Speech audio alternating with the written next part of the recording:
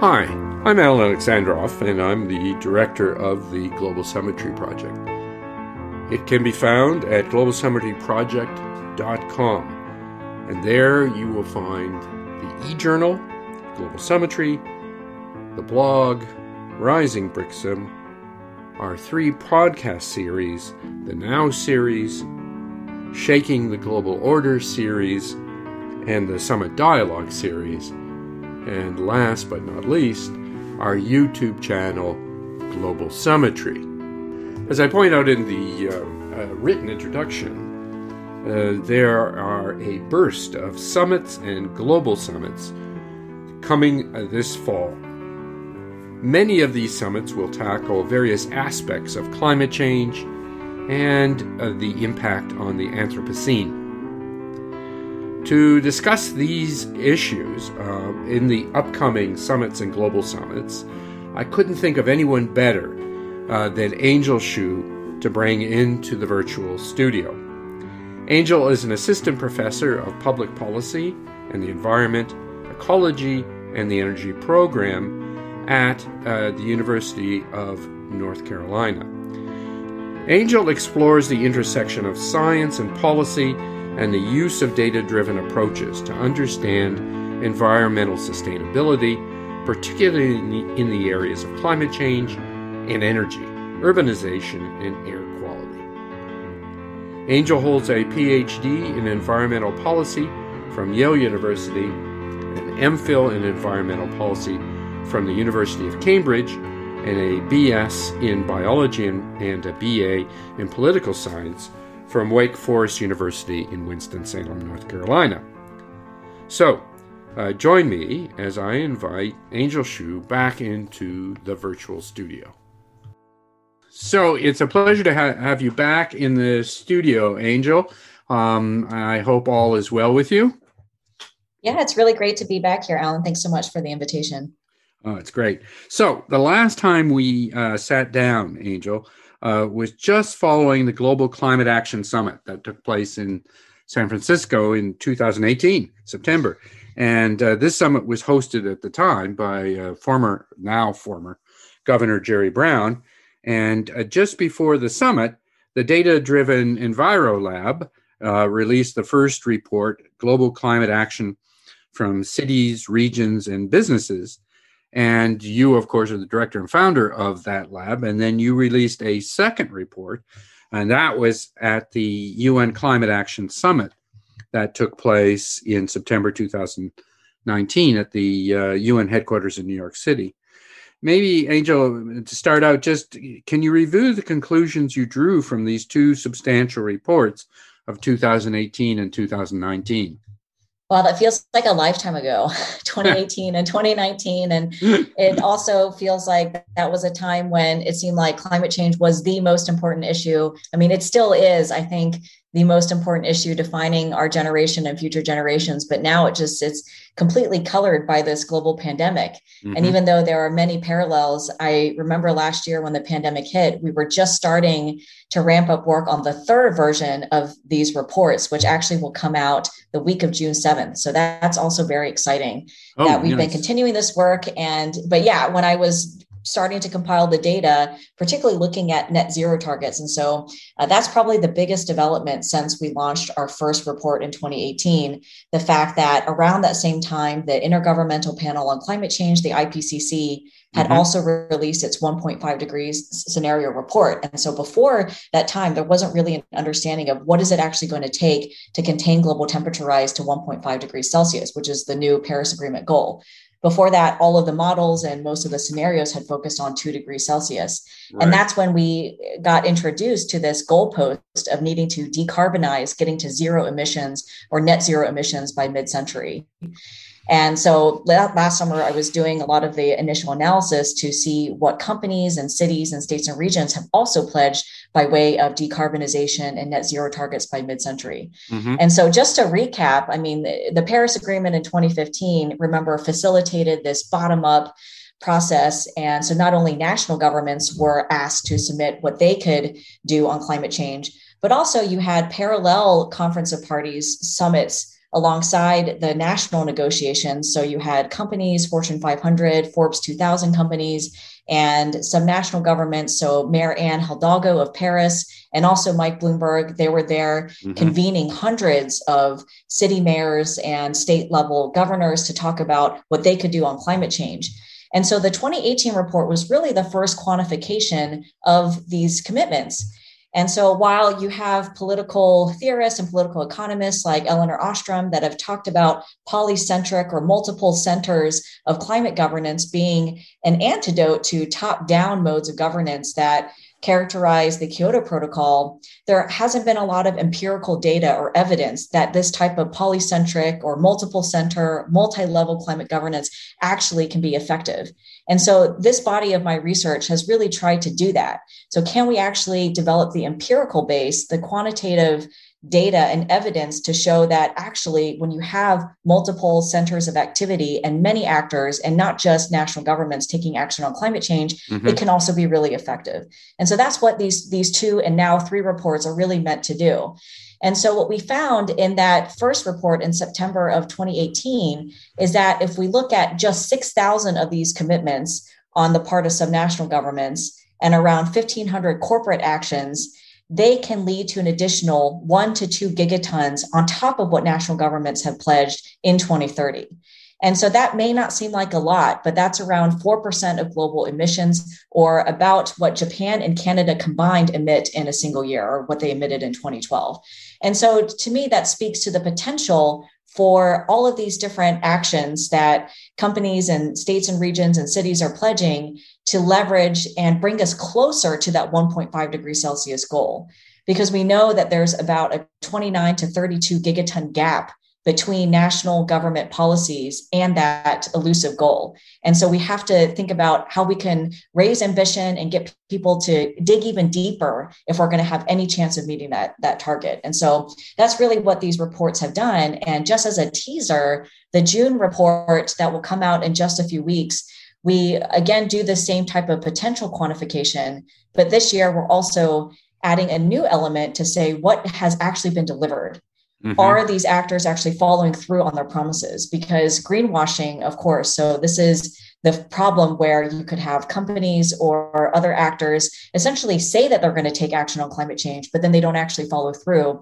This is the first analysis that will try to actually provide some data and analysis on what progress has been achieved, who's on track, who isn't on track, and who's actually following through on these goals. So that's something exciting that I want to just tease for your audience. That is a tease.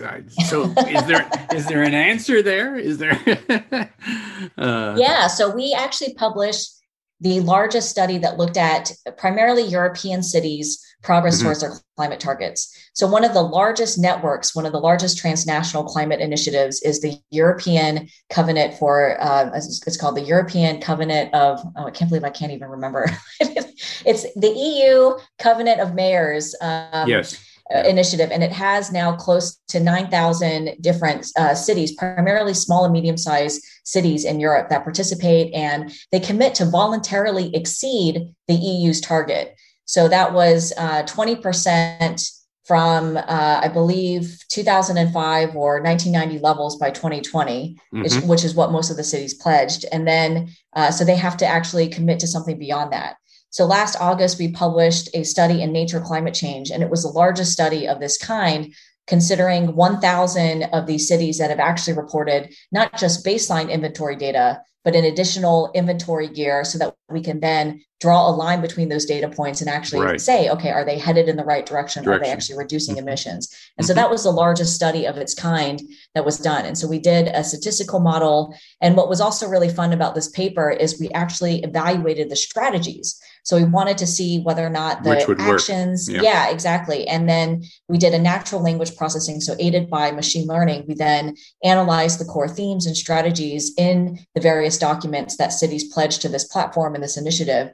And we wanted to see whether or not there was any relationship or association between what cities say that they're going to do and where they plan on actually taking these actions on climate change, and an output measure, which is, are they actually reducing their emissions? And so what we found is that cities that tend to focus on energy efficiency tend to have more ability to reduce their emissions. But we also found some surprising results as well. So in terms of ambition, we found a negative relationship. So the cities that are more ambitious in their emission reduction targets actually are those that tend to not be on track to achieve their emission reduction goals. And so that, I think, is a little bit of a lesson, especially because now there's a lot of efforts to encourage many more of these bottom-up actors to commit to net zero targets, that perhaps maybe that's not the right way to go, because for many cases, a lot of these actors, it may be really difficult or challenging for them to fully decarbonize. And so maybe just setting them up for failure. So that's one hint at a potential policy lesson in this whole process of pledging and reviewing and and all of this bottom up action. So so we do have an inkling. And so in that study, we found that 60% of those 1,000 cities actually are on track to achieving their emission reduction targets. So that, I think, is actually encouraging, although we're seeing that the results are variable depending on the different groups. So states and regions actually are not as on track to achieve their goals. So we only find about 42% of them are on track to achieve their goals. And then companies, even though we only looked at a small subset of companies, we found that the majority of companies are on track to actually overachieve their targets. Wow. And so then when we started to dig into why, we found that many of them were not ambitious to begin with. Right. So so there's a lot of nuance and complexity with respect to these targets. But I think the value of this analysis is that we're an independent group. We don't have any horses in this race. We're collecting the data. We're digging into it. We've developed these methods and these models to actually show what the potential is. And then now, whether or not these different groups are actually delivering on their promises. And so I think that's the real value. And so we're hoping that the public and policymakers will be able to take this information and be able to see who's actually doing what, and where's the follow through actually happening, where are more efforts needed. And then we're hoping that this will start an ambition or virtuous cycle loop where we can have national governments take a look at what their company and their subnational government counterparts are actually doing, and take that into consideration in when they actually revise their original Paris pledges. So that's really the theory of change here. Oh, yeah. No. I mean, adding in that component of accountability and transparency it would seem to me to be vital at this stage of the game, right? Yeah, exactly. Because that's what the whole Paris Agreement is built on. I mean, there's not a legally binding element to the Paris Agreement. It's built on this bottom-up process where it relies on the good faith of actors to pledge these targets, but then also follow through and not greenwash, and then also to produce the data that we need to then essentially know whether or not they're following through. And so it really does hinge on this idea that we need to have data and we need them to report on their progress to have accountability. Makes sense. So let me take you to the recent summit. That's the Earth Day Summit, which was called by the new Biden administration. And the United States, of course, identified that it was going to cut U.S. greenhouse gases 50% to 52% below 2005 levels by 2030. And it was followed up in relatively rapid succession with commitments by Japan, Canada, Britain, and the European Union, with calls for commitments to steeper cuts. But China, India, and Russia made no new emissions promises at this Earth Day summit. And so the question is, what conclusions might we draw from this particular summit, which was just last month? Well, I would say, first of all, this summit was pretty momentous. Biden had promised in his campaign pledges that he was going to host this summit. And he followed through. And this is after 4 years of no real meaningful engagement on the part of the U.S. national government in international climate negotiations or governance. So I just want to first say that this was actually, even though you did rightly point to the fact that not everybody came to the table willing to enhance the ambition of their pledges and to put new commitments on the table, I will say that one really positive aspect is the fact that we saw the U.S. back in a leadership position, which was really exciting because I've been going to the climate conferences for well over a decade. And it's been really disappointing to be an American and to go to these events and have absolutely no leadership from the part of the United States to look towards. And in 2016 in Morocco, during the US election, I was there in Marrakesh, and just to see the wind literally get just blown out of the sails of the US delegation and negotiators, many of whom I consider friends and colleagues. And everybody was in complete shock. And then so I think to go from those conversations, and then also to see the US delegation hold pro-coal rallies and events at these climate negotiations, to go from there to see then President Biden, and then also Special Envoy John Kerry, and just following that, I mean, that was really exciting. And the fact that there were commitments from Japan, Canada, Britain, and the EU to steeper cuts, I think that was also really encouraging. I mean, particularly because Japan, their previous commitment was really not anywhere in line with what is needed for a major economy. And so I think we should first applaud the fact that there was a lot of substantive action that happened, and there was ambition that was raised. I mean, I think that developing countries still are pretty cautious. And so it's not totally unsurprising that they weren't necessarily willing to put all of their cards on the table. Many countries like India, for example, is going through the worst phases of the COVID-19 crisis. And so I think right now they're just thinking about containing the pandemic, and also economic recovery is at the top of many policymakers' agenda. And so I think many of them are not yet willing to commit to an overly ambitious or more ambitious climate pledge without knowing what economic recovery is going to look like, or what's going to be involved in actually rebuilding their economies and putting back together their societies in the aftermath of COVID-19. And so I think that's the one piece that is probably most unfortunate about COVID-19, is the fact that it has, to some extent, really delayed climate action. So countries were supposed to submit their enhanced ambition NDCs, their nationally determined contributions, by the end of last year. But as of January of this year, I think it's only something like 40 countries had actually pledged an enhanced ambition Paris pledge. And so that's out of 196 parties to the Paris Accord, that's really nothing. And so, I mean, I definitely think that COVID-19 has really put a significant delay in many of these pledges. And I mean, I will speak to China, because China is one area that I follow very closely and I study quite closely. I mean, I didn't think it was surprising that President Xi Jinping didn't show up to the table to announce their enhanced ambition NDC. I think the world has really been waiting for that, especially because last September at the UN General Assembly meeting, President Xi Jinping made the announcement that China would go carbon neutral by 2060 or earlier. And being the first developing country to actually make that kind of pledge was really momentous. And so I think everyone's kind of been waiting with bated breath to see what the details of that particular plan are going to be, particularly because we know that China is going to have to enhance the ambition of its 2030 pledge to actually get there. And so we haven't yet received any details of that.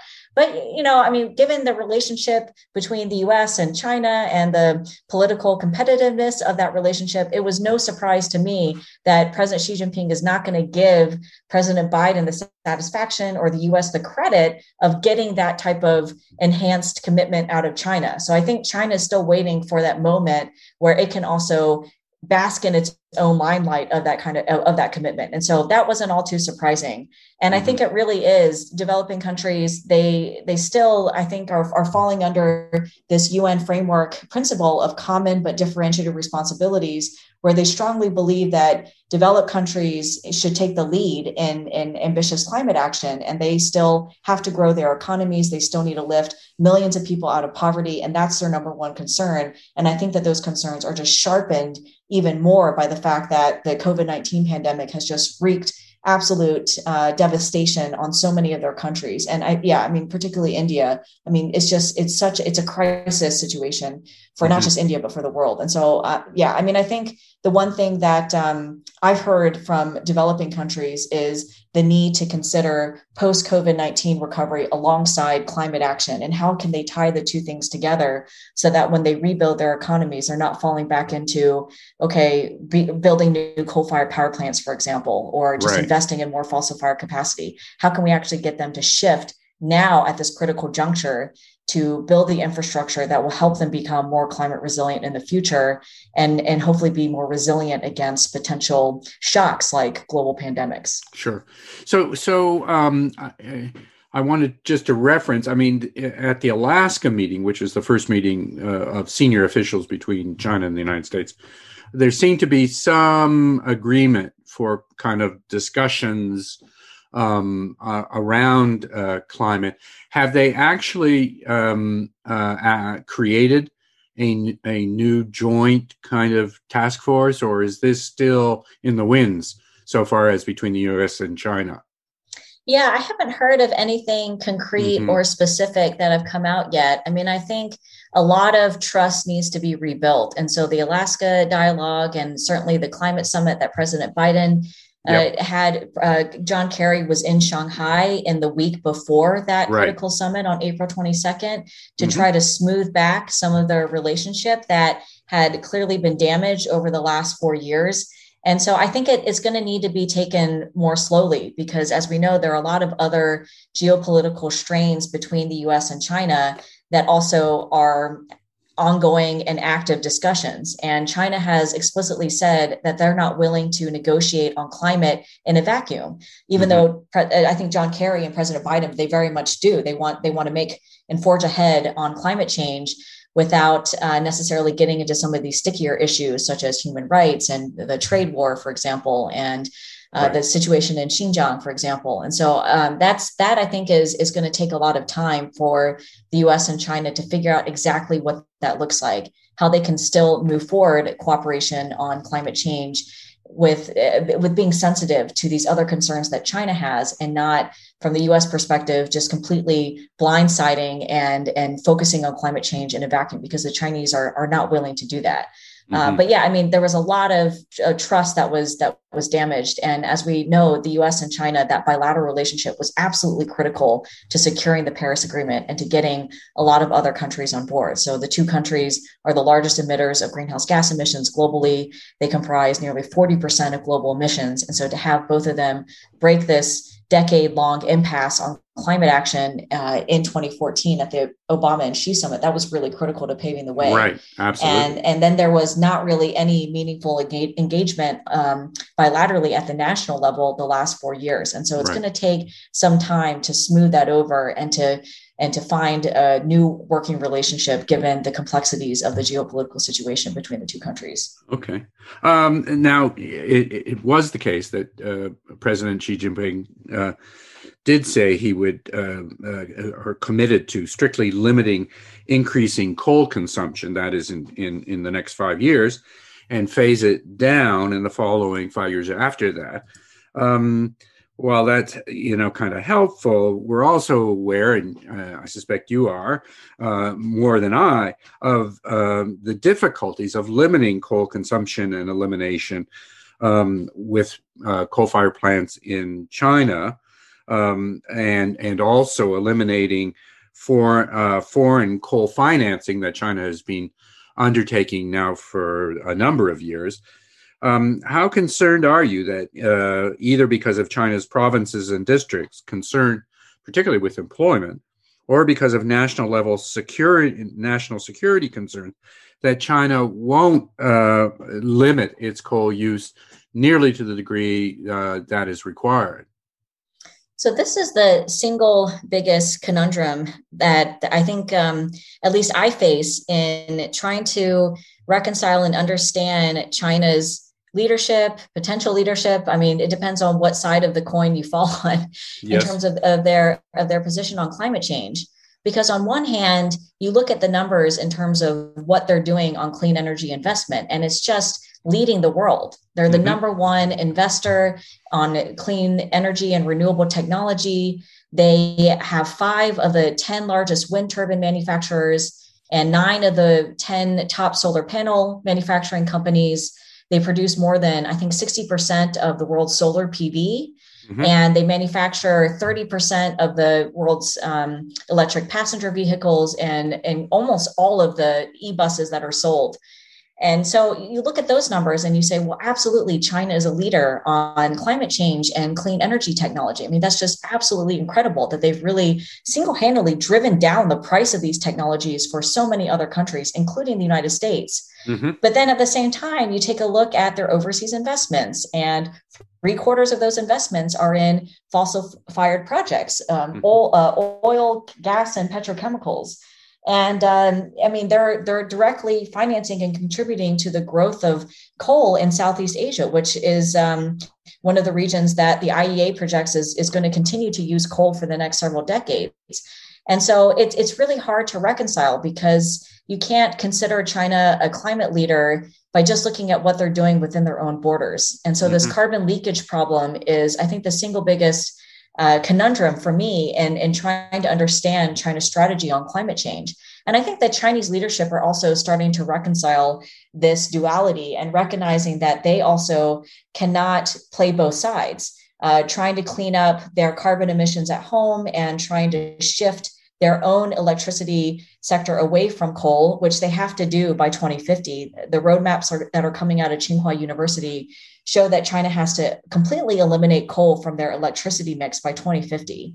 And right now it stands between 60 and 65% of their electricity generation. So that's a lot. That's going to be a huge amount of work for them to completely shift coal out of their electricity sector. But then they're building coal-fired power plants every single day, still in the country, and then also financing and exporting a lot of this coal-fired technology overseas. And so the Chinese leadership, they're well aware of this problem. And so I think November of last year was one of the first times I heard a Chinese government official actually speak to this point specifically. So Vice Minister Shi Zhenhua, who was in retirement and now has been plucked back from retirement to again be the special envoy on the Chinese side to shepherd China through these commitments that they're going to need to be making in the next few months.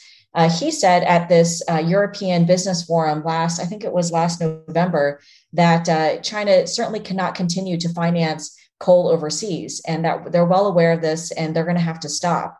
And then to even have Xi Jinping remark during this April 22nd event that they would need to limit coal consumption. That was one of the first times I had heard top Chinese leadership make this kind of comment. So even though it may seem like it's really subtle, for those who are unfamiliar with the Chinese context, President Xi Jinping would not make that kind of statement if there wasn't actual real weight behind it and there wasn't real intent to actually come up with a plan. And they probably are. I mean, I'm sure they already have a plan and multiple plans for how to actually get there. They just want to be absolutely sure that they're not going to promise something that they can't deliver on. And so that's, I think, the nuance between Chinese leadership and what they say, and in other contexts where you may have leaders. I mean, President Trump made all sorts of promises of different things. And we know that many of those were empty and weren't actually backed by anything.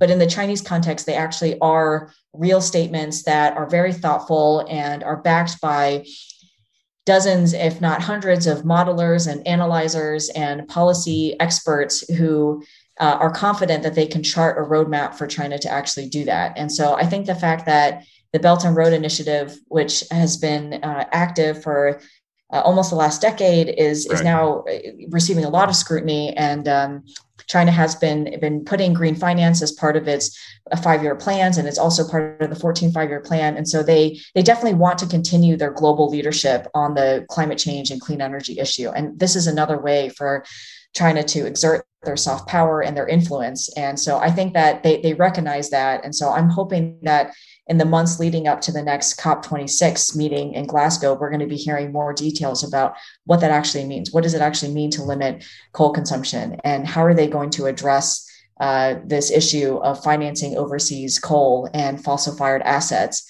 Are they actually going to put strict limits for their two major development banks and guidelines to say that they're not going to continue financing? And if they do, I think that'll be really huge, because we certainly don't see other development banks, other governments who have put similar types of restrictions. Right. Okay. Well, let's try then and look forward, Angel. I noticed that the UK has been pushing the G20 leaders, this being the G7, moving forward. It's a June meeting in Cornwall, I believe, and they've been pushing on stopping government funding for the energy sources that produce greenhouse gases, including internationally, and to eliminate the use of coal, according to the draft ministerial statement. So that's, the issue of subsidies for fossil fuels has been a long-standing issue. Do you have any sense that they're actually going to be able to achieve some success at the Cornwall G7 summit? I hope so. I'm optimistic. I'm cautiously optimistic because I do think this is an incredibly important issue, as you mentioned, where fossil fuels have been subsidized for far too long. And so it always really irks me when people say, oh, well, it's going to be too expensive to tackle climate change and it's going to cost our economy billions and trillions of dollars. And it's like, well, we've been supporting and subsidizing coal and oil and gas companies for centuries. And so it's kind of like this is a little bit overdue. And even if we were to eliminate fossil fuel subsidies, it's still just a drop in the bucket. And so, and then it would have an outsized impact. And so I think I saw an IMF, an International Monetary Fund report a couple of years ago that said that if fossil fuel subsidies were just cut and eliminated, then that would in and of itself just reduce global greenhouse gas emissions by close to a third. And so that's really significant. And so the fact that you still have so many governments that are subsidizing fossil fuels, and to not even mention the other externalities and the social impacts that continued fossil fuel use translates that are currently not being appropriately accounted for. So air pollution, for example, water pollution and public health costs and asthma, cardiovascular disease, strokes, all of these health complications and public health issues are also currently not necessarily accounted for in the cost of these subsidies. And so, I definitely hope that there will be momentum and commitment, but we have seen this issue come on the agenda of G20 and G7 summits before. And you always get a few countries that are reticent and not willing to put their ring in the hat. And unfortunately, there hasn't really been a lot of action on this point. But where I am hopeful is the fact that we do have this really clear goalpost that the IPCC set out for us, which is that we have to decarbonize. We have to eliminate fossil-fired electricity by 2050. So I think the IEA also came out with a similar roadmap that aligns with these IPCC goals. And so we have to, at least in the electricity sector, completely decarbonize it. And so I think having the G7 countries eliminate these subsidies will be a huge way forward. And because we're already seeing that the economics of clean energy just make sense globally. And in many parts of the world, it's actually much cheaper to power a power plant using renewable energy than it is for coal and even natural gas in many parts of the world. Right. And so there was a really stunning report that Energy Innovation came out with just recently. And so they were doing an economic analysis. And what they've shown is that in China, it's actually more expensive to just maintain coal-fired power plants than it would be to completely replace them with a power plant that's powered completely by renewable electricity. And so that's just such a really clear case. And the same thing in the United States. And so I think also in the United States, we can see that natural gas has displaced coal and the economics of coal are simply just not favorable compared to renewables. And so I think the United States, just based on simple economics, will continue to phase out coal. And also I think natural gas will be heading that way too. So I think we're going to be seeing a peak in natural gas consumption very soon, if not already. We saw natural gas took a major hit this past year due to the COVID-19 pandemic. And I don't see why we wouldn't continue to still see that trend progress into the future. And just because the economics of renewables are just so much more favorable now, and it just makes so much sense. And so, of course, when you generate power using wind and solar, then you're not contributing to air pollution and water pollution. And so to me, it just seems like it makes a lot of sense. And so I think that makes the subsidy of fossil fuel assets just even more nonsensical when you think about the economics too of generating electricity from these renewable sources. And so I definitely think that there's probably more momentum now that we have this data, and now we see that fossil fuels have really taken a hit due to the COVID-19 pandemic. So I think that there's at least hopefully a little bit more momentum on the side of eliminating subsidies because of what's happened the last 2 years. Okay. And so, yeah, I remain cautiously optimistic, but I feel like this has been on the agenda every year since the major economies have been meeting, and there hasn't really been a lot of momentum. But yeah, I mean, one of the major countries that continues to subsidize fossil fuels is, of course, China. And so I think with these statements by Xi Jinping saying that they're going to limit coal consumption, and then also with the carbon neutrality goal, China certainly has a plan to phase out these subsidies for itself they're going to have to in the future. And so I think with China taking the lead, hopefully more countries will follow, particularly developing countries. So a final question, Angel. What are your expectations for COP26? I mean, earlier, it seemed as if this was going to be the opportunity in Glasgow to ramp up the NDCs for various countries. Is that still the hope, or is there more caution now with respect to this meeting, which is going to run from November 1st through November 12th, and immediately following, in effect, the G20 summit in Rome? Yeah, I think that that's still the major aim is to get these enhanced ambition Paris pledges on the table. And as I mentioned, we have now, with the United States, have seen more countries are pledging these goals, and Biden's summit really helped to, I think, catalyze and to reinvigorate some excitement about the COP26 meeting in November. And so I'm hoping that China very soon will also announce their 2030 roadmap and their revised targets. And then hopefully you'll have other countries like Russia, for example, and India also follow suit. And so I think we still have some time, even though it has felt like a suspension, as I mentioned, because there has been COVID. So many, because of COVID, there has been a lot of delays. But I'm hoping that countries will still commit in the months leading up to COP26, these enhanced ambition NDCs, so that we have a much better sense of where we stand. And so the global stocktake is supposed to happen in 2023. And so the Paris Agreement had these 5-year review cycles built into it to continually take stock of where we stand, how much further we have to go, what's being delivered. And so that's supposed to happen in a very short 2 years.